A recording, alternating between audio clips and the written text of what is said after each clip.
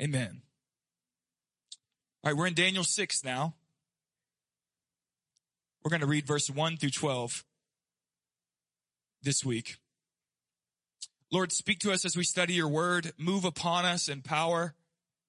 We bring you hearts that are ready to receive, ready to hear. Come on, we bring you hearts that are ready to repent, ready to change, ready to grow, ready to be molded in the image of Jesus Christ. Lord, have your way with us. Church, would you just say that with me? Say, Lord, have your way with us. Have your way with us this morning. In Jesus' name, amen. Amen. I want to turn for the next few weeks and look at prayer as a theme. And there's just a few really simple concepts that I think God is leading us to grasp in this season. And so this may not be the most profound time that we have, but sometimes when we crave profound, we oftentimes miss the simple things that we really need, right? You can crave the most profound meals, the most delicious meals, but sometimes you need vegetables. You need protein. And so we're going to give just some meat for the next several weeks and believe the Lord to shift some things in our hearts. William Wilberforce said this. William Wilberforce was the politician who helped end the transatlantic slave trade. He was a Christian. He felt called into ministry, and John Newton told him not to be a pastor, but to keep pressing for the end of the transatlantic slave trade. Wilberforce said this: "The perpetual hurry of busyness and company ruins me in my soul, if not in body." He said this: "More solitude in earlier hours." The perpetual busyness and company. He's saying, I'm with people too much, and I've got too many tasks, and the hurriedness of my life, it ruins my soul. Wilberforce said that history showed that through all good men, that too little prayer leaves the soul lean and weak. Too little prayer leaves our souls lean and weak, Wilberforce said. And he said, in this season, with great political turmoil, think of Wilberforce like studying and arguing and debating, trying to end the slave trade. In this season of great work, Wilberforce said, I haven't given enough time to prayer, and my soul is weak and tired. Martin Luther said this: if I fail to spend 2 hours in prayer each morning, the devil gets the victory through the day. He says, I have so much business, I cannot get on without spending 3 hours daily in prayer.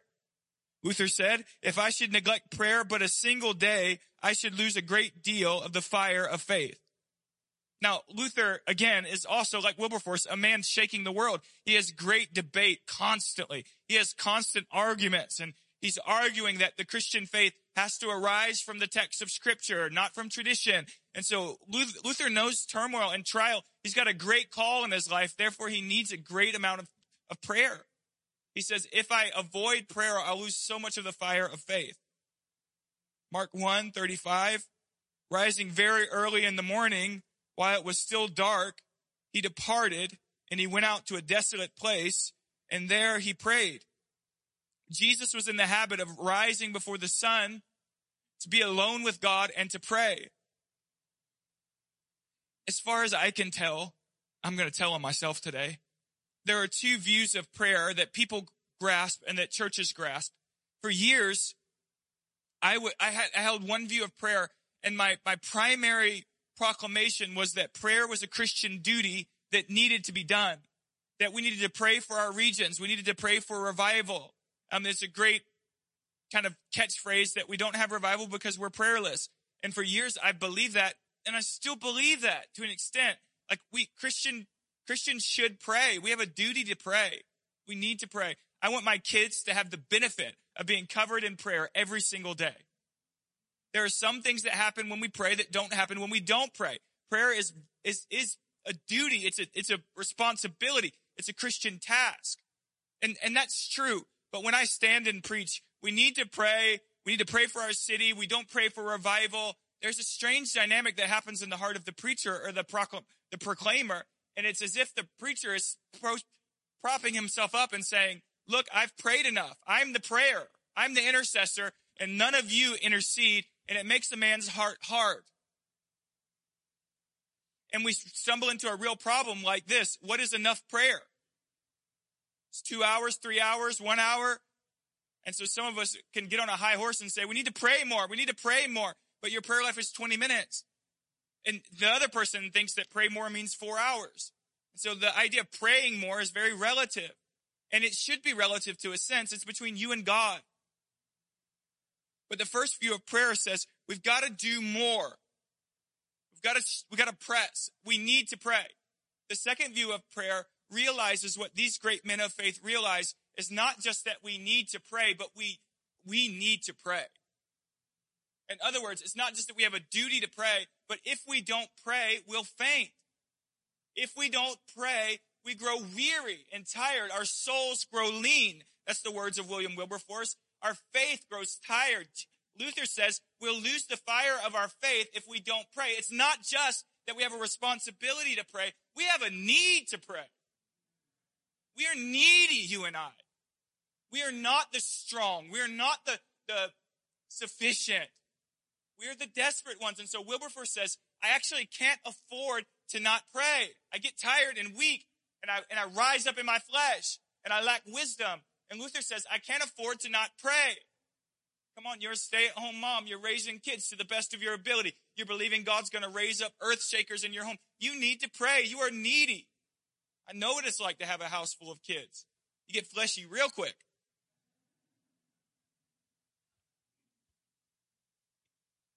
You're a businessman. You believe God's going to use you in business. You believe God's connecting you to people to share the gospel. You need prayer, man. I don't care how busy your days are.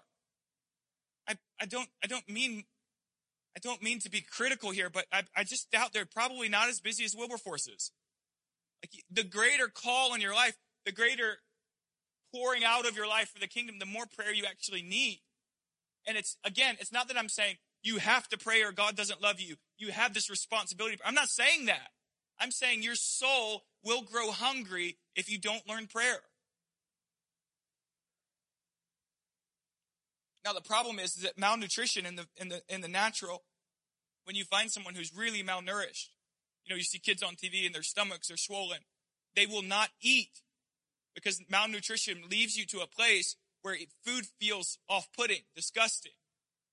And so when a person physically grows malnourished, they'll begin to resist food, and you can't just stuff a piece of pizza down a person's face who hasn't had food in months. And the church in the spirit is very much that way. We're malnourished. And prayer is off-putting to us. And we're like infants who still need milk, and the infant can't have pizza. Right? The infant can't eat steak. Can't digest that. And as a people in the West in particular, man, many churches in Asia, many churches, even in India, have learned these lessons. Argentina, they've learned these lessons far before us. But the church in the West, in many instances, we're prayerless, we are needy, our souls are tired and weak, but we're so sick that the idea of food or prayer, it just feels like work. It just feels like another thing on the list. And let me just say, preparing a meal is work. Prayer is work. I'm not denying that. So is making your food. That's why we go out to eat.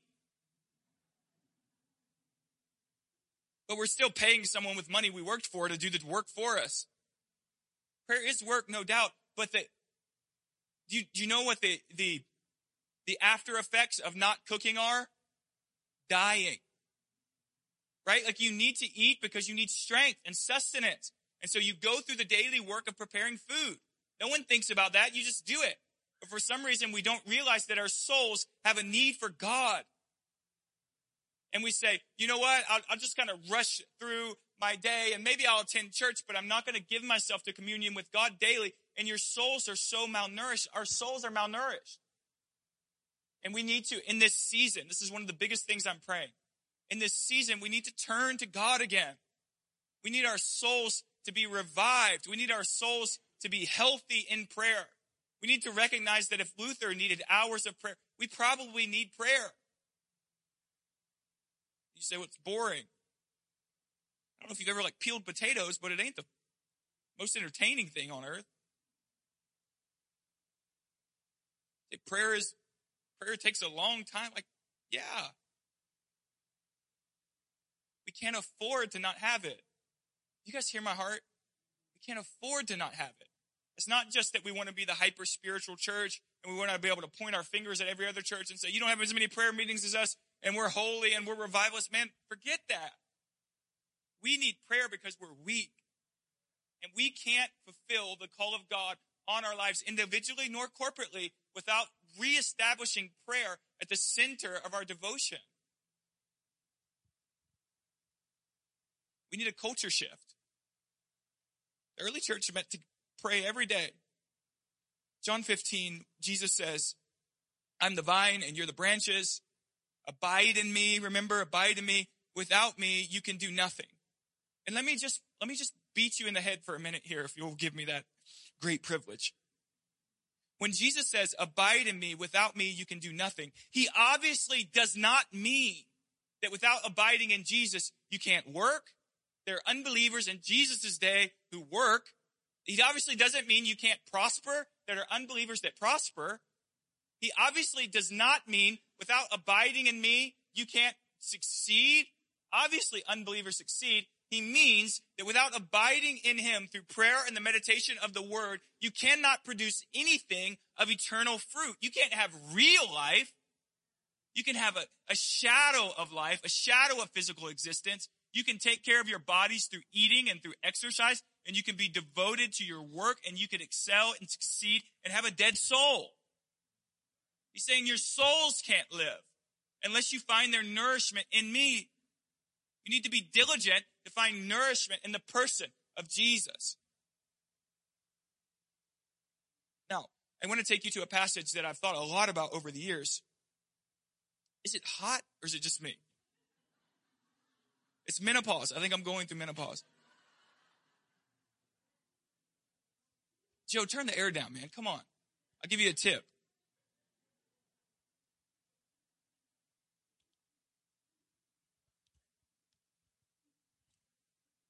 I've thought a lot about this passage over the years, and I've preached it. And in one sense, we're going to find Daniel going to the lion's den because he wouldn't give up on prayer. And part of Daniel's heart here is, yes, that he's having conviction. He's standing up against government because he refuses to quit on prayer in order to appease his government. So his loyalty to God is much higher than his loyalty to government. And I think there's valid truth there, and I still believe that without a shadow of a doubt. But I want to read from Daniel's life in chapter 6, and I just believe that what we're seeing is not just a conviction to not bow to government, but it's a conviction of Daniel's own neediness for prayer. I just believe what we're going to see is that Daniel realized that it wasn't just that he needed to pray to fulfill a duty, but he needed to pray to live. And the threat of, I'm going to take your physical life if you pray, that threat was not as bad as the idea of not praying for 30 days. Daniel 6, 1 through 12. It pleased Darius to set over the kingdom 120 satraps, to be throughout the whole kingdom, and over them 3 high officials, of whom Daniel was one, to whom these satraps should give account, so that the king might suffer no loss. Okay, so we have a transition in power here, and this is in Babylon. And in this transition of power, Darius, the new ruler, he set up a system. There are 120 kind of governors, and these 120 governors, every 40, they submit to a high leader, a high official. So 120 governors submitting to 40 each to 3 officials. And then the text is going to tell us that Daniel begins to rise to the top. It says, verse 3, then this Daniel became distinguished above all the other high officials and satraps. So now we have 122, and Daniel's rising to the very top, because an excellent spirit was in him. And the king planned to set him over the whole kingdom. Then the high officials and the satraps sought to find a ground of complaint against Daniel with regard to the kingdom, but they could find no ground for complaint or any fault, because he was faithful and no error or fault was found in him. Then these men said, we shall not find any ground for complaint against this Daniel unless we find it in connection with the law of his God. Then these high officials and satraps came by agreement to the king and said to him, O King Darius, live forever.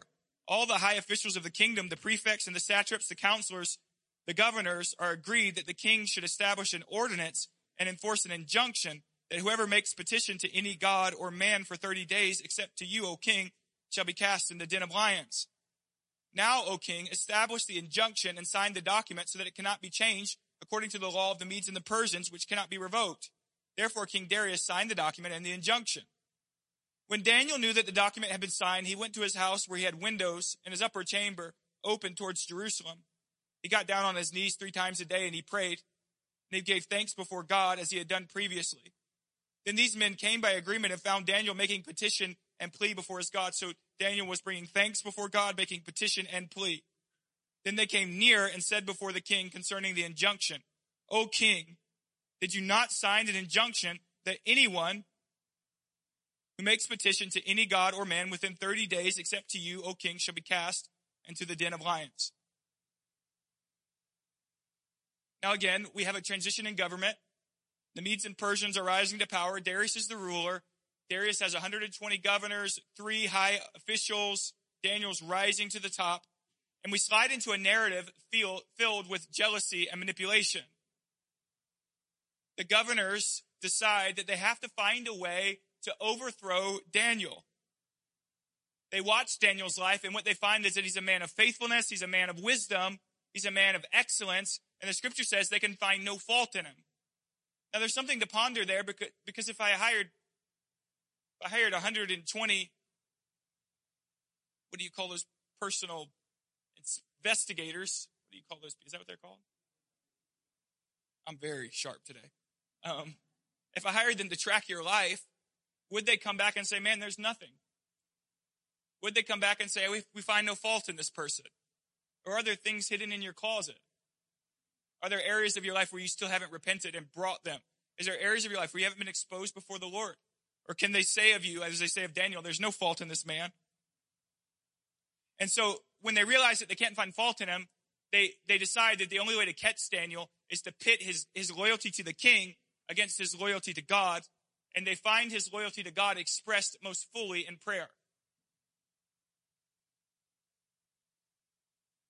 So they establish a law for 30 days that if anyone prays to anyone other than Darius, so essentially in this season, they're establishing Darius as a type of high priest.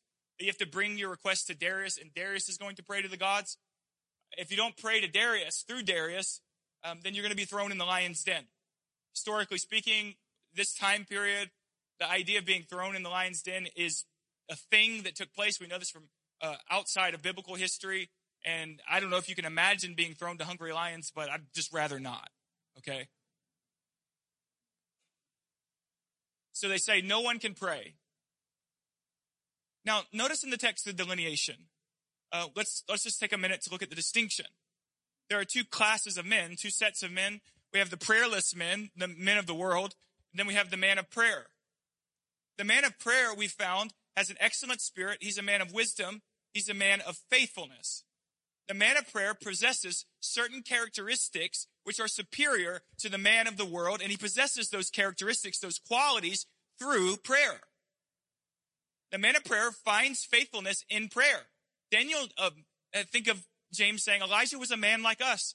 Daniel was a man like us. Daniel did not attain an angelic spiritual nature in which he didn't struggle with frustration or anxiety or fear or depression. No, Daniel conquered his flesh in prayer.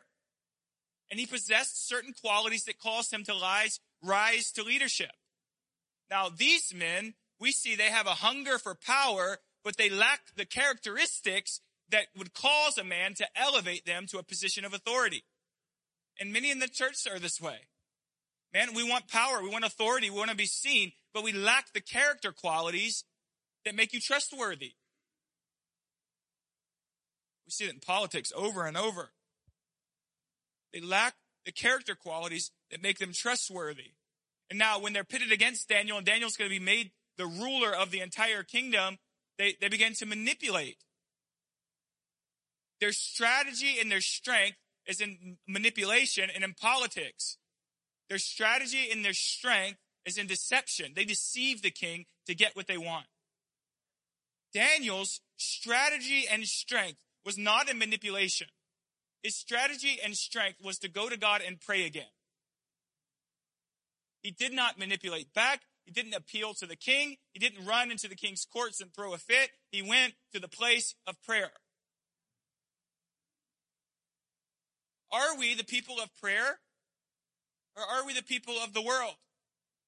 Now, I want to show you quickly, I don't have the time to exegete this perfectly, I want to show you quickly that I believe Daniel doesn't even want power. I don't think that Daniel has any selfish desire for political gain. The idea of Daniel having his windows open towards Jerusalem was that when Solomon dedicated the temple, the Lord said, if I judge your people, if you will pray towards Jerusalem, humble yourselves and pray, I'll heal your land. Turn from your wicked ways, I'll heal your land. So Daniel was practicing what the promise from Solomon's day, that when God judged Israel, and in this season they've been judged, right? They've been brought to Babylon. He's opening his windows. He's actually praying that Israel would be established again. He's praying for Jerusalem. And so many of us, if we attained a great position of power, we're about to be king over entire nations, we would be very content to live in that place. But Daniel doesn't want to be king of kings. Daniel wants to return to Jerusalem and worship Yahweh in the temple of the Most High God.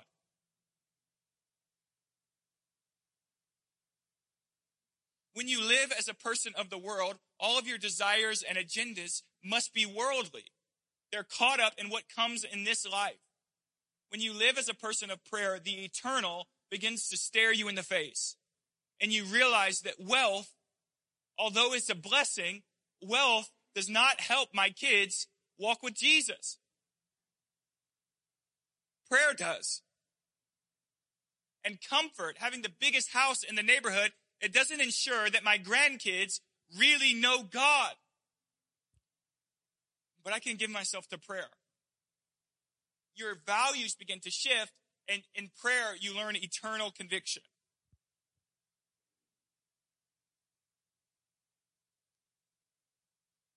If we could just for a moment point out again that Daniel is at this point seasoned in his life.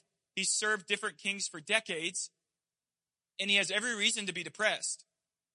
He serves a foreign king. He speaks a different language. He hasn't been to his homeland literally in decades. But rather than being depressed and weary and weak, we find him faithful, wise, excellent in all things. Come on, I'm trying to say that I think in this hour, God's asking his church to shift into the posture of the person of prayer, where we're wise, where we're full, where our souls aren't lean, but our souls are robust in God, where we abide in the vine and we bear the fruit of the kingdom, eternal fruit, where our focus is not on wealth, personal gain, but our focus is on souls bowing their knee to the lordship of Jesus Christ. Are you the man of prayer? Are you the woman of prayer in this text? Or are you the man and woman of the world? Now, after the threat's been made, the text tells us that Daniel goes upstairs in his house and he prays 3 times a day. They catch the most faithful man in the kingdom disobedient to the law, because the most faithful man in the kingdom cannot give up on prayer.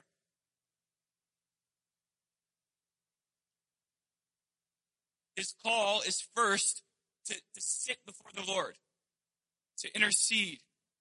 He's risking his career. He's risking his life. For what? Why? Because he so believes in his gut that his soul needs God. He believes that his nation needs God. He believes intercession is valuable, wonderfully valuable.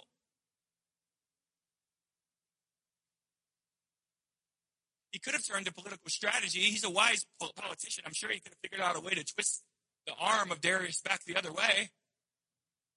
That's what the church does, man. We run to strategy. We read the latest, greatest books. And it's like at some point, we have to realize that our greatest strategy is intimacy with the Holy Spirit, walking with the Holy Spirit, being dependent upon the Holy Spirit.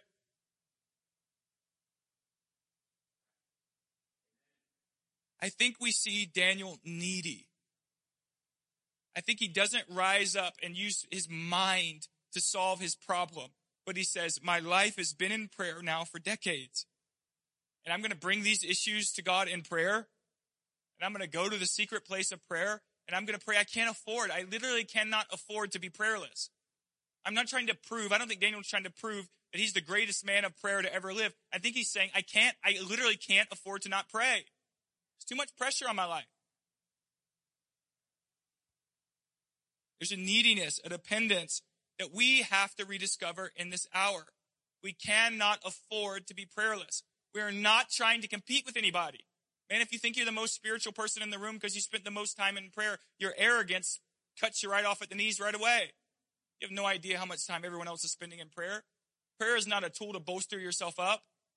Prayer is the place where we drink.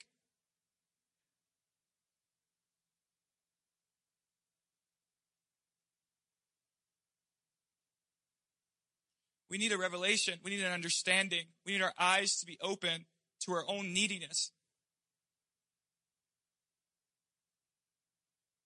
Thinking of the letters to the 7 churches in Revelation 2-4, and Jesus saying to a prosperous city, man, you're poor, blind, and naked.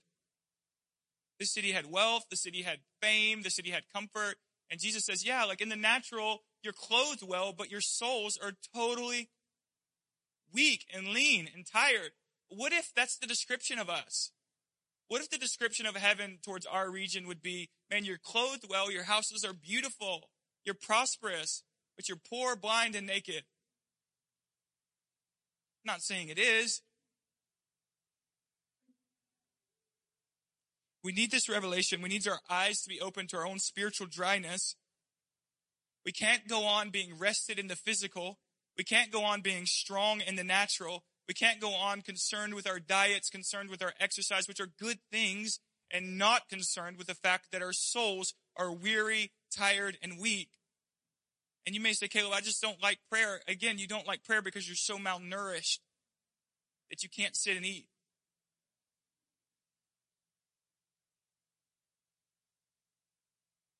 Fasting is saying to God,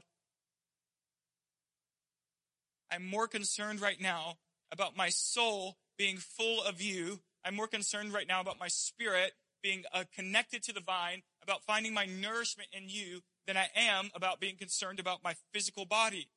In the same way that my physical body needs bread, I'm going to put that off for a couple weeks because I need the bread for my soul. Guys, we're fainting. The church in the West is fainting. The church in the West is declining more rapidly than it's ever declined in the history of our nation. We are fainting.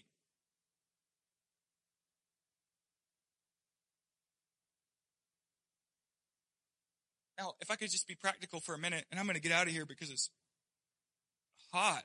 I don't know what's going on.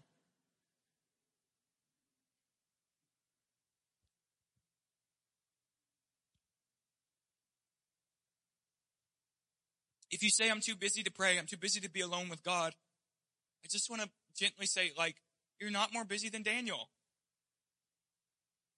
Your busyness makes you more needy. Your responsibility makes you needier. You guys hear what I'm saying? You need to be with God. But, man, I don't mean this critical because, man, I struggle here.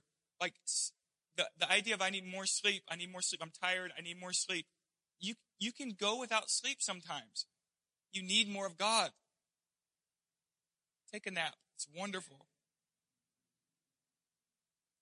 The idea of I've got too much going on, therefore I don't pray, it allows your soul to grow weary and weak, your spiritual life to begin to faint, while in the natural, you may be accomplishing tasks, you may be making money, you may appear successful by all fronts externally, but you are not accomplishing eternal tasks and purposes. Jesus says, if you don't abide in me, you can do nothing. Again, what does he mean by nothing? He means things of eternal significance. And the Bible says that on the last day, your works will be judged with fire. And some of us will bring before God all of our life's efforts, and the flame of God will rise. And all that will be found is wood, hay, and stubble, things that are no significance. You spent your life making money, and there was no significance to the breath you breathe. You need to make money, obviously. And if you make a lot, cool. But you don't make money at the expense of abandoning your eternal work. You need to roll on the ground in prayer. You need to give yourself to prayer. And the things that you value, let me just, again, be gently harsh here. The things that you value, you calendar. You calendar the things you value. Some of us, man, you work so hard. I promise you got a vacation on the calendar. And there's nothing wrong with that. Again, I'm not throwing any stones. There is something wrong with not calendaring your prayer life. Your prayer life is not the thing that I do as long as nothing else comes up. Your prayer life is not the thing that you do as long as no one schedules a meeting at 8 a.m. If someone schedules a meeting at 8 a.m., maybe try to move it if you can, or get up. Your prayer life is not second. It's first, man. It's really first. And again, what I'm not saying is that it needs to be first so that you're hyper-spiritual and you can be arrogant. What I'm saying is that we are going to faint. We are going to watch our nation decay. We're going to hand our kids a stale, fleshy faith. We're excusing our sin. And what one generation excuses, the next generation lives in with full strength. You think the pornography problem in the church is bad today? If we don't give ourselves to prayer, watch what our kids go through.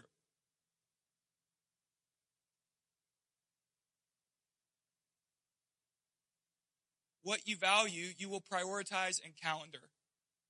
And so for us, man, we just believe that biblically speaking, Jesus taught us that there's a such thing as a secret prayer life, a private prayer life. And so I think that you need to spend time with God every morning alone, in the quiet. Jesus says, go in your closet and shut the door. But then we see in Scripture over and over again that the church also prayed corporately. The church gathered to pray. Jesus even saying, where two or more are gathered, there I'll be with you. And the disciples, the first thing they did when Jesus said, wait here in Jerusalem for the outpouring of the Holy Spirit, is they went into an upper room and they prayed every night together. The Moravians, we studied for months, this group of people who launched the first Protestant mission movement and changed the world with the preaching of the gospel. These people prayed every night together. And so I think you need times of intimate, personal prayer in the morning, and you need to calendar some times to be in prayer with the body. We're praying on Wednesday nights on the island. We're praying on Sunday nights at the roasting room. During the fast, we're praying every night. I know that's a lot. I'm not saying you need to be there every night, but we are praying every night in the roasting room, except for Wednesday nights when we're here. You need to put some of that stuff on your calendar. I'm not telling you you've got to be at every single one. And make an effort to be at our prayer gathering.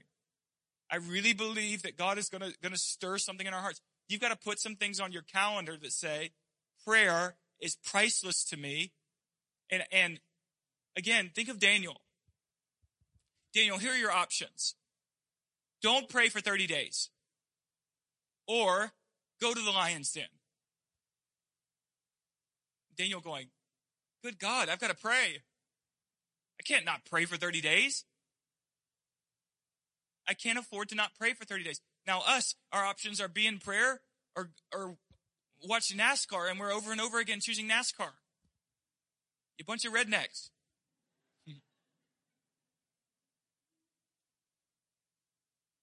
Now again, you have to find a healthy rhythm in life. You need times of rest. You need times of worship. You need times where you're alone. But man, you need times where you have quiet with the Lord, just you and Jesus, and you intentionally get your butt to prayer, to be in God's presence, and to petition the Lord with the saints. The early church did it every day. Worship team, if you come for me, I'm going to start winding down. Just go ahead and turn the heater up. I mean, at this point, let's just crank it up. Let's smoke them out, man.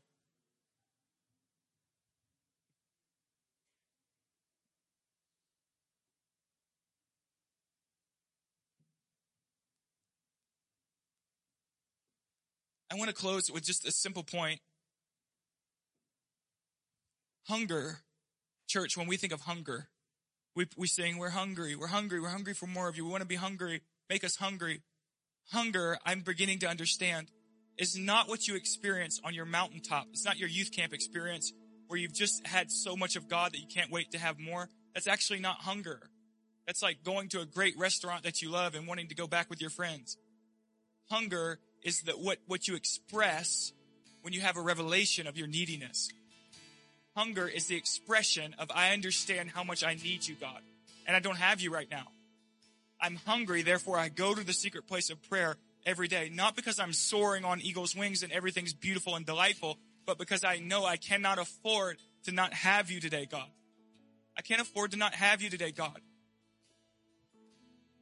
And man, I just think we live in a day where there's lots of jockeying in the church, and sometimes we're scratching each other's eyes out about minor theological issues. Man, we're missing the forest for the trees, man. The forest is we are prayerless. Maybe not perfectly prayerless, but corporately in our nation, the church in the West would not be called a church of prayer. Jesus says, my house shall be a house of prayer, not a house of commerce. A place where people flow in to bring petitions and thanksgiving, to pray for their kids. So as you stand, go ahead and stand for us. I'm going to pray. And I want to ask, man, in this next three weeks, I'm asking that we would do some real transitioning in our hearts. Some real transitioning in our hearts. And so there's no condemnation here. Seriously, none. We all struggle. There's no doubt about that. All of us struggle. But if this word has convicted you at all, if anything in your heart just said, man, I need to recognize my neediness again, I want to ask you to come to the altar as Zach begins to sing for us. Anything in you that just says, I need to return to hunger, to being desperate for God. I need to return to prayer. I want to ask you to come. Lift up one voice, singing hallelujah. To our God we lift up one voice. We need to repent of pursuing the things of this world and not pursuing things of eternal value. Lift up one voice, singing hallelujah. To our God we lift up one voice. To our God we lift up one Jesus. Let's just do business with God for a few minutes. Pastor Brad, you can come.